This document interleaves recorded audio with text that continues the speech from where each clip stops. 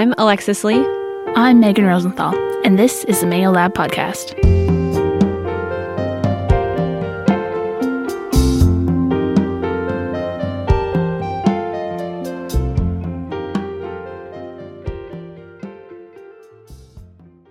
Hello, everyone, and welcome back to the Mayo Lab Podcast, Season 2, and we are kicking off this season. This is our very first episode, full-length episode of Season 2, and we are joined with Cal and Caroline Mayo, and I am just so thrilled beyond words to have you guys in the studio with us, and I know Megan feels the same way.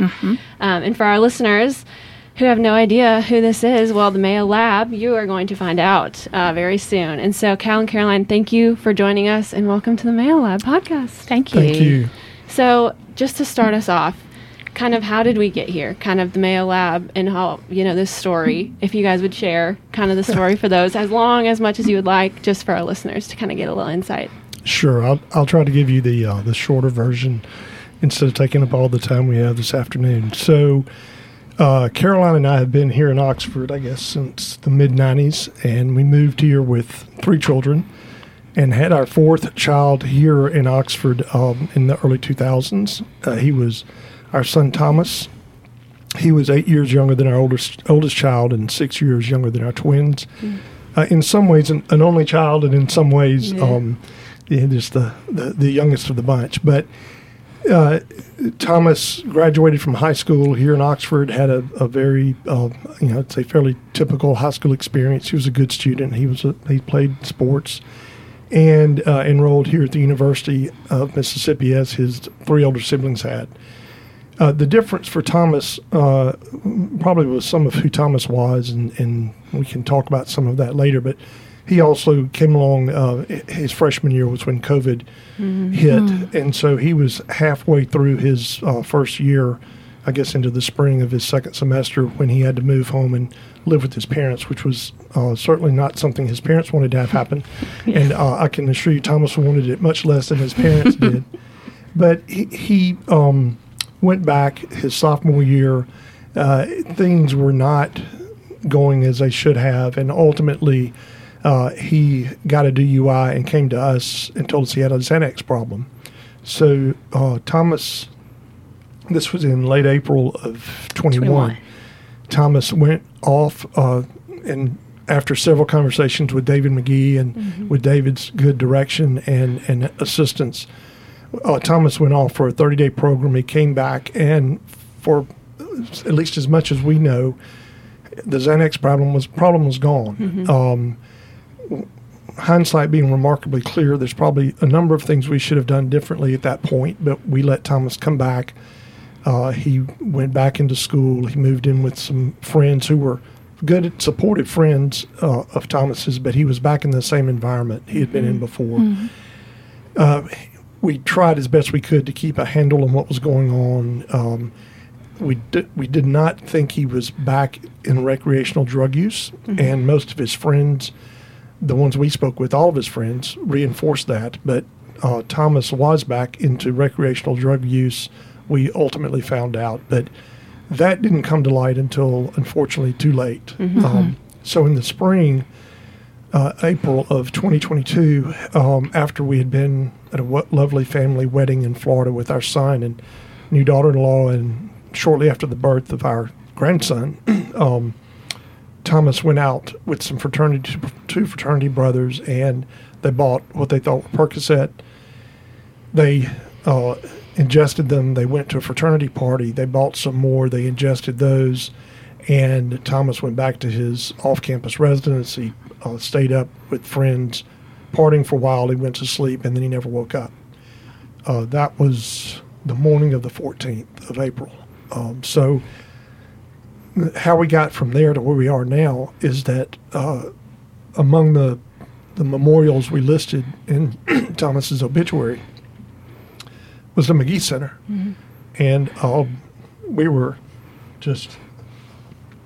We were overwhelmed. The amount of contributions that came in, and humbled, overwhelmed, and the McGee Center and David McGee and the foundation guided us to set up the Thomas Hayes Mayo Lab. Yeah. And thanks to the two of y'all as well for your great involvement in that. But that is how we got to the lab.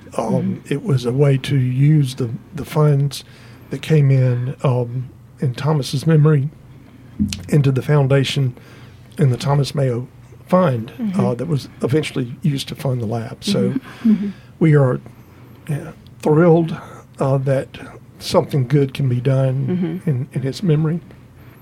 There's still good days and bad days, of course, that we go through, but it's a wonderful wonderful way to keep alive his memory. And I think what we love about the Mayo Lab podcast specifically is like we get to share stories like this and let people know you're not alone.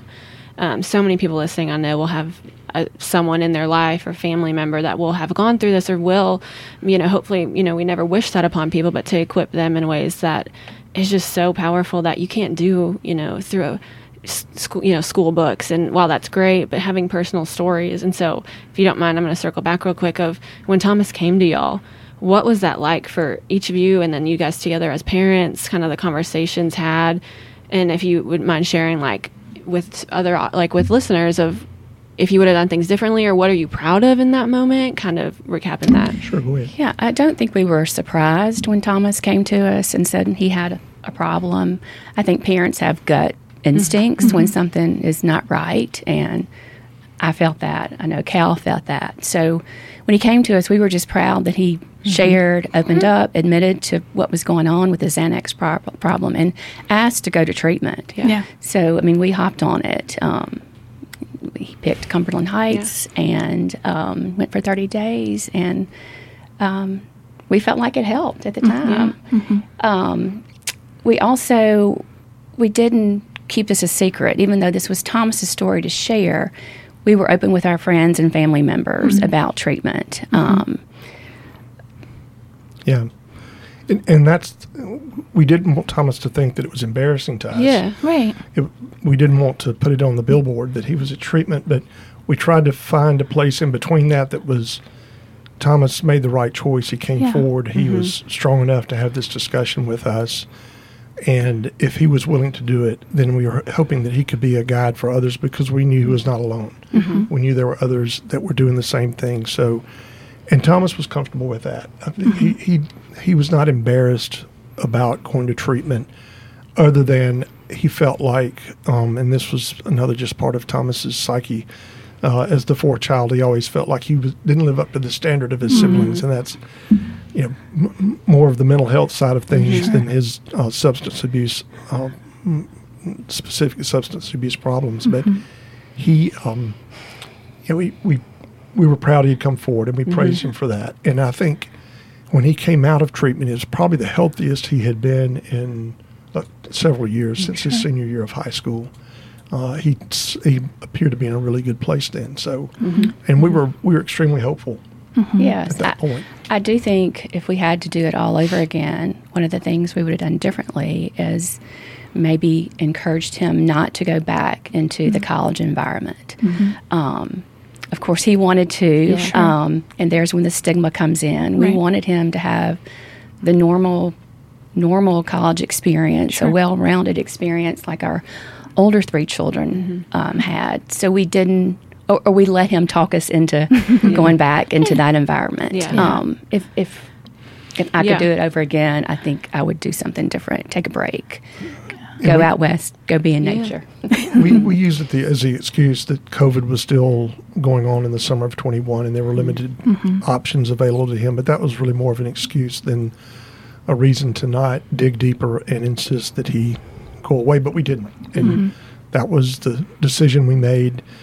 We could have at least insisted he live home with us. We didn't do that. All those things we look back at now and shoulda, woulda, coulda. But we are where we are, and we've learned a lot.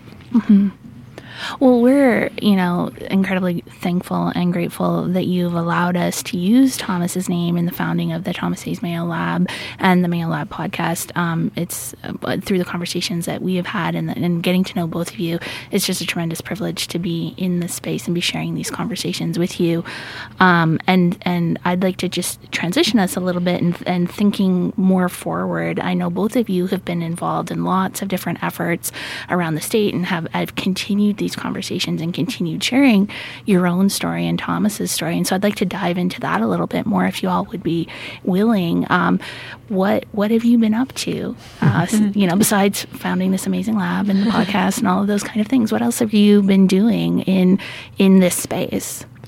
So I'll let Caroline talk a little bit about our kind of vision for the lab and our excitement and the wonderful work you all have done. By the way, thank you. We should have opened with that. Yes. You owe us no thank yous. We a fantastic job, and we're excited about the second season of the podcast. The first season was so well done, and we have enjoyed listening to all the episodes. In my journey in kind of what I've done in this space, I guess, to use the vernacular, started the day of Thomas's funeral service when I expected to go to his fraternity house and speak to a small group of his friends, and ended up there in front of the whole fraternity and parents and girlfriends and a big crowd. And it kind of immediately forced me into talking about him. And once I did it, I realized a couple of things. Number one, everybody listened. It was a very important topic for them, so I knew there were people that wanted information about what had happened to Thomas and how can I make sure that doesn't happen to me. I knew I needed a lot more information myself. I kind of weaned through a little bit of information I had at that point. I'm a lot better educated now. But so I have gone on a number of occasions and talked to fraternity groups and other groups of people, mostly young people, about the dangers of fentanyl, what's going on college campuses today, that fentanyl really is a game changer. It's different than anything other. Our older children did not have to deal with it. Right. That's 6 years between them graduating in 2000, I guess, 13 from high school, and Thomas finished in 19, his next older siblings. That span of time just changed recreational drug use on college campuses. I mean, weed's more potent than it was. Y'all have talked about that. But fentanyl is that hidden danger that it can be in any pill, any substance. It can be anywhere. And that is information a lot of people are not completely aware of. If they think they know about it, they really don't. If they think they appreciate how powerful and how deadly fentanyl can be and how little fentanyl it takes. And I use Thomas's story because he was with two other young men, and thank goodness they lived. And Thomas didn't. He got he played the game of Russian roulette and he lost. The other two survived, and that's how random it can be. Right. So I have spent a lot of time talking with groups, trying to educate them, and also thanks again to information that I've gleaned from y'all, I've expanded it to talking also just about mental health generally and weave in that topic because, as y'all know, it's all interrelated. It's not two separate topics. Right. It's all the same discussion, and it's one we didn't fully realize with Thomas until now. And we do realize that there were mental health problems that he had and issues he was dealing with, whether he had addiction tendencies or whether he just was an abuser or where he fell on the spectrum of drug use. There was something driving him to do that, and we never tapped into it like I wish we had. So that is part of the topic that I cover when I talk, and I've written a couple of articles as well that have been published, or one has been published, one will be published on the same topic. So really mine is just trying to push information out and let as many parents and young people know about what happened to us. And again, it's through the storytelling. Yeah, I leave the public speaking up to Cal, so I'm more in the background, but just sharing Thomas's story with friends, parents of his friends. I was involved in the Thomas H. Mayo 5K this past spring that his fraternity put on. And it was a wild success. It was a great so success. Over 800 people participated. I think $67,000 were raised. One of his mom's best friends in the fraternity came to me with this idea, and she assembled a dream team, and they ran with it, and it was an amazing event, and we hope that can happen every year as their annual charity. But mainly just being open and honest when people ask me about Thomas, and sharing, that it can happen to anybody. Thomas wasn't some bum on the street, he was just your typical college kid. Yeah, and I think we're making progress of when we have stigma, it used to be them and they over there, and it's not necessarily become the we, but it has become like people they know, and they're understanding it's maybe a little closer to home, and people like you guys are just doing a great job of breaking down that barrier of like it happens to everyone, and it is sad, and we're going to use it for the best power we can for good, and it's just been so inspiring to be a part of that and just continue to have the we mindset of this is all of us. And so since you guys have established this lab, kind of what are your goal, or what did you establish this lab with the goal of doing? And then now that it's kind of, we're in a year almost plus of it, what are you hopeful for the future for it to come? Well, obviously to educate parents and students, and y'all are doing an amazing job with that. And we hope to get some kind of curriculum in schools, starting in middle school. The earlier we can talk to our children about the dangers and any kind of mental health issue, the better. I think that there's so many things that can be done through the lab, but our view has been, as Caroline was saying, that, and this is consistent. We were talking before we went on our podcast about John Broderick and what he's doing. He started at the high schools, and he's gone down, and as you read in his book, and he's talked to middle schools, and he gets the same reaction. Children of all ages, and probably more so than parents right now, are hungry for attention, dealing with mental health issues, drug abuse issues, eating disorders. All of that rolls into the same big pot of messiness, and we want to tap into that. We don't know how to do it. We can set up a vehicle, we can help raise the money, but we need experts like y'all to work with others to help make that a reality. But that would be our dream, is that there is some program that is rolled out into high schools and all the way down as low as it's acceptable from an educational standpoint, to talk about things that we for too long have been afraid to talk about. And we think that it's a sign of weakness or something, and it's really not. It's just a sign of a health problem like any other health problem. Right. Well, and I think that one of the things that makes me think about, right, is, and I've seen quotations to this effect around more recently, is like our kids, our children are capable and able to deal with a lot more than we often give them credit for, right? In terms of these kinds of conversations, we often think, oh, they're too young to think about drugs and alcohol and, complicated relationships with friends. But my most complicated relationships came in middle school, right, of all places. And we don't really have those conversations. And I think that we want, as parents, I think we want to keep our kids safe, right, and prevent those things from happening. But one of the things I want to applaud both of you for in this space is that you've been so incredibly brave and honest in your experience and sharing that with other people, because I think that's where other parents struggle. They never want to have to do this, but they also don't know where to start. And you guys have been incredible examples of just doing the hard thing, and I want to applaud both of you for that, because that is not something, that a lot of people have been able to do. And I think you're part of this educational mission. You may not have the fancy letters after your name, but you're absolutely part of this, and I want to thank you both for that, because this is an amazing first step in that direction to help us get this whole mission flowing and going. It's not just for the kids, it's for all of us. How do we level all of us up so that we do better next time? It was never a question whether to be honest about Thomas's story. I mean, I think from the day he died, we looked at each other and were like, we're not going to hide anything. Yeah. If we can save one life, or if one life can be saved from Thomas's tragedy, then it's worth it, to be honest. And I thought a lot before coming into this podcast today. If I was listening as a parent, what would I want to hear? What would I have done? I have done differently. And I think about this a lot. And this is very hard to get a 18, 19, 20, particularly a male, to open up. But I would have been more persistent in getting Thomas to share his feelings. I mean, we had those talks. Tell us what's going on. How are you feeling? Fine, Mom. I'm fine, Dad. But I would have kept on it more.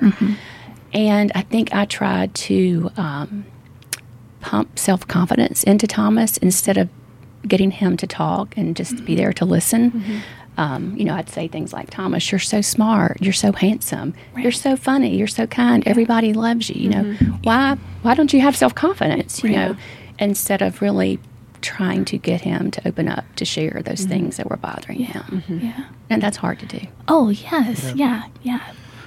Yeah, and to be very clear, one thing I tell people every time I talk, and I should say it here, Caroline and I don't have all the answers.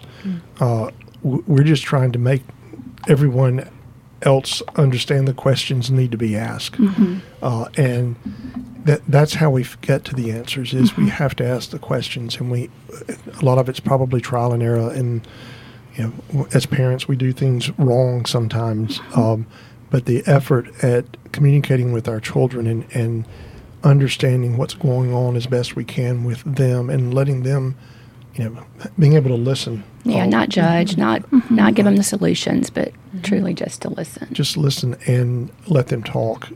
And it is hard. I mean, I tell people that, our two daughters, they went away when they were about 11 or 12 and came back when they're about 18 or 19. And my boys went away when they're about 15 or 16, and William came back when he was about 22 or 23. And we were just seeing a little bit of that with Thomas, but there's a part, they have to go away, and I think that's part of maturing. And as a parent, you have to keep your tentacles out there as best you can, keep the antenna up to see things and hear things, but getting the information, being willing to make mistakes with your children, but don't give up, and don't feel like you have to have all the answers as parents, because we don't. Right. And we have no clue. A whole episode on social media, and I didn't have to deal with that. That's all after our time. And there is a lot of pressure that comes from social media, the expectations of perfection, and that everybody else's world is a perfect world. And if you have any anxieties about what's going on in your life, it's just multiplied by seeing perfection in everybody else. It's a reality that young people have to deal with. So a lot of it I don't understand, but you can't find out the answers if you don't ask the questions, and that's really kind of what we see the Mayo Lab doing, is gathering the information, trying to improve the situation for our young people. When things don't work, try something else. Right. And I think that I love that perspective and that approach to this kind of work, because this is a sticky, complicated, messy, wicked problem that's been around for a long time. And until, like you say, we start asking those questions with an open heart and an open mind, figuring out those solutions and being brave enough to try and fail and try again, we're not going to get any closer to those solutions and that ultimate objective of saving just one life, like you said, Caroline. Like that to me is so exactly what we do here at the Mayo Lab, and with this podcast, repackaging that information and getting it out to a huge audience, hopefully in a way that everybody understands, and we'll deconstruct some of that scientific gobbledygook in the meantime so everybody gets it, right? So I just think that's just that you summarized it just so beautifully, so thank you. Thank you.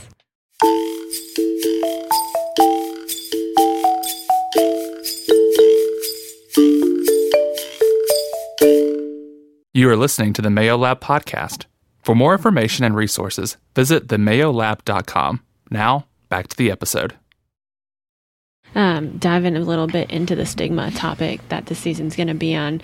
We know stigma is just huge. We've all faced it. We've all felt it, I think, at this table. But I want to dive into a little bit specifically stigma for you guys and just ask you, what stigma looked like or was to you guys before Thomas's passing and what it is now to you around this idea of substance use, and if your family's faced it, kind of how you've walked through that with your family and your other 3 kids, and just stigma as it lives currently for you guys. Sure. So I think any discussion about stigma has to start with a look in the mirror, right? Right. And being honest with ourselves about our own lives. And I tell this to groups I talk to. None of us are wired perfectly. We all have our anxieties, depressions, emotional distress moments that will come up in our lives. And it is hard for us to admit that because we want people to think that we not necessarily are perfect, but that we don't have problems, and we do. Just as a brief aside, I've thought maybe we should set aside a certain amount of money that everybody gets in a bank account that we can use for counseling throughout our lives. We can draw down on it, and if I don't use all mine, I can give some to somebody else, or somebody can give me theirs. But it's hard for us to do that. But it has to start with a self-examination. I think. I mean, this is purely unscientific answer to your question, but this is where I am right now. And I think we then have to sort of pass that along to our children, that parents aren't perfect. We don't expect you to be perfect. And as Caroline said earlier, we did not hide the fact that Thomas had gone off to rehab. We didn't publicize it, but we were honest with our friends. We were honest with our children. We were honest with his friends. They wanted to write him. They wanted to know where he was. And that was, we didn't want Thomas to think we were embarrassed. So, and we've had it with our other children. They were certainly not perfect, despite Thomas's view of them as being perfect. They weren't. Right. As all of us, we've all made mistakes in our lives. But I think that approach has to carry forward into our society. And we talked about this a few minutes ago, that we have done such a poor job in our country around mental health. There's nothing wrong with admitting that you have anxieties. There's nothing wrong with admitting that you're going through depression. And I don't think any of us will go through our lives without some period of depression. It may be a mild depression. It may be a mild time of anxieties. It may not have to be medicated, but it certainly benefits from some kind of counseling. Caroline and I have both been to and had some counseling since Thomas's death, both professional and really more just talking to friends and opening up with people that we trusted about things, talking to people who've been through the same thing that we've gone through, support group type discussions. And so, I think that the fear of the way others react to our problems is probably one of the biggest hindrances to addressing the mental health issues that we have, because people don't want to admit the problem, and they don't want people to perceive their children as having a problem. Yeah, I agree. I think as parents, you want your children to be perceived in the best light possible. So when something runs amok, it's hard as parents to admit that and be honest about it, because you want people to think your children are good, and they are good. Everybody has stumbling blocks and anxieties. So I think that's a real thing about stigma, is just realizing your children aren't perfect, and that's okay. Yeah. Have you seen your family become closer because of this? Yes, absolutely. No question. I feel like we were close before, but obviously a tragedy, I guess it can either pull you apart or bring you closer. And fortunately, I feel like it's pulled Cal and I closer, and us closer to our children, and them to each other also. And I would imagine, I can speak for myself on this, of I'm in recovery and I'm sober, and I know conversations in my house have changed since that. And I can only imagine what the conversations have been, how they've changed in your guys' house, and obviously around in your communities. And it just takes one person, like you said, to speak up and have a question, and it will impact your children. Your grandkids will be impacted because of this. And how powerful. Like, you're changing a next generation, you don't even know it. Right. We can't go back and redo our children's childhood, but we can give our children suggestions about how they can, things they can do better than we did when it comes to our grandchildren. Yeah. There was plenty of, well, I'm not from Caroline's side, but from my side, plenty of parental malpractice committed in our household. But, anytime you see a family that looks like they've got everything going for them and it's perfect, I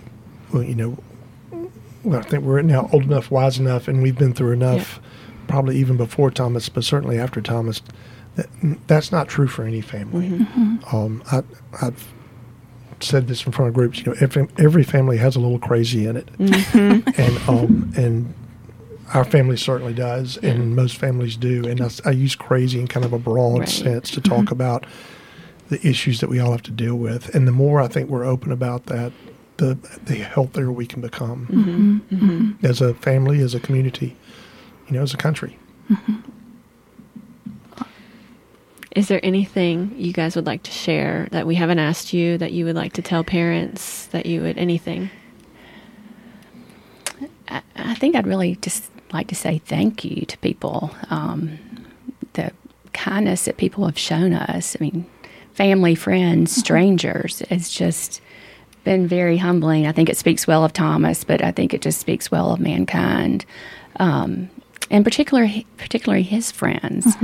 His young friends have been so intentional in their support and love. And I have the privilege of knowing two of them, Gray and Avery, and they just, anytime I see them, how are things? Can I help? Right. How can I be involved? And it makes me so happy. I feel like I know a piece of Thomas through y'all, but specifically through his friends too. Right. Yeah, I could, if I could emotionally get through it, I could tell you several stories about Thomas and the people he touched. But one thing that Caroline and I have just never ceased to surprise us is some random place in Oxford, somebody will walk up and say, "Oh, are you Thomas's mother? Are you Thomas's father?"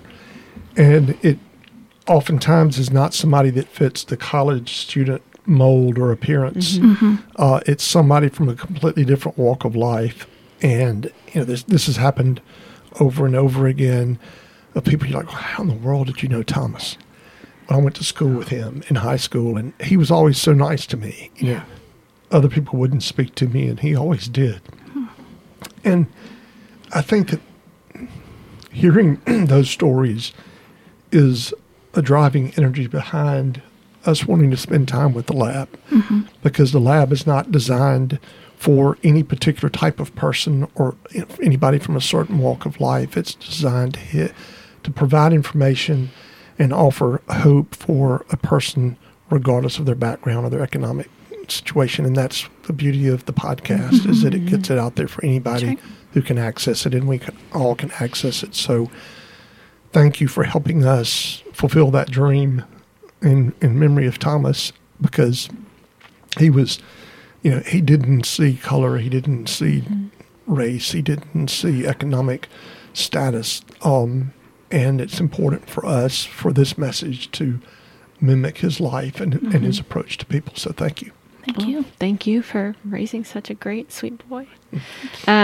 The goal of the Mayo Lab podcast is to start a different conversation. And I feel like we've given lots of different ways parents can do that in their families. But if y'all wouldn't mind leaving us with 3 specific takeaways for people of how they can have a different conversation with themselves this week, how they can have a different conversation with their family units, and then how they can have a different conversation in their community. You go first? You go first. A different conversation with themselves. I think this week I would ask the question, what's one thing I can change, however small, in what I'm doing that I know is maybe it's a bad habit, or it's a way of thinking that I know is not healthy, or it's a relationship that I know means mending, that's keeping me awake at night or getting me out of bed early in the morning, and address it. Don't wait.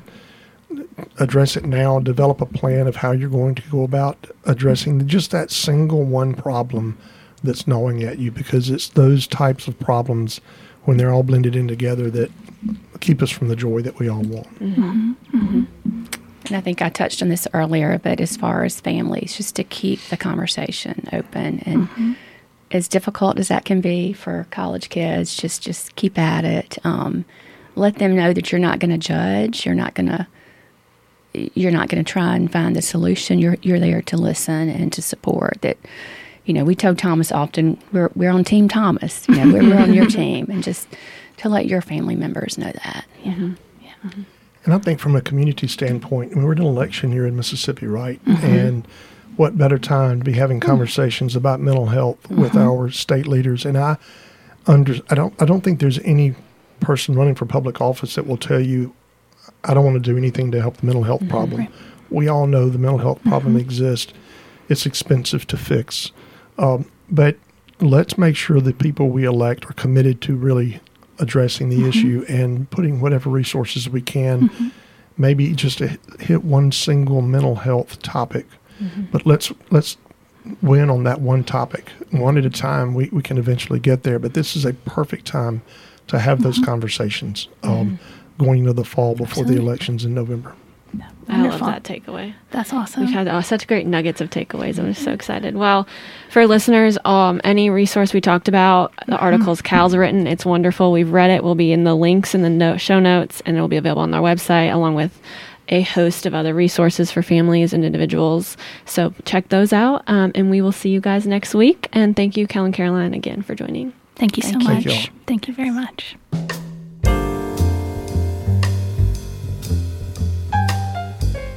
Thank you for joining us on this episode of the Mayo Lab Podcast.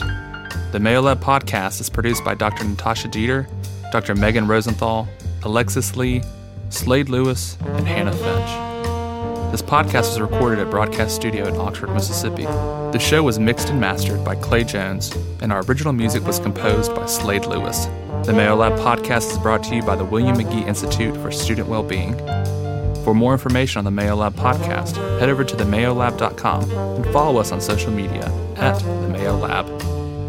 If you enjoyed listening to the Mayo Lab Podcast, we'd love for you to subscribe, rate, and give a review on iTunes, Spotify, or wherever you are listening to this podcast. This podcast represents the opinions of Dr. Megan Rosenthal, Alexis Lee, and their guests on the show. This podcast is not intended to be a substitute for the medical advice of a licensed counselor or physician.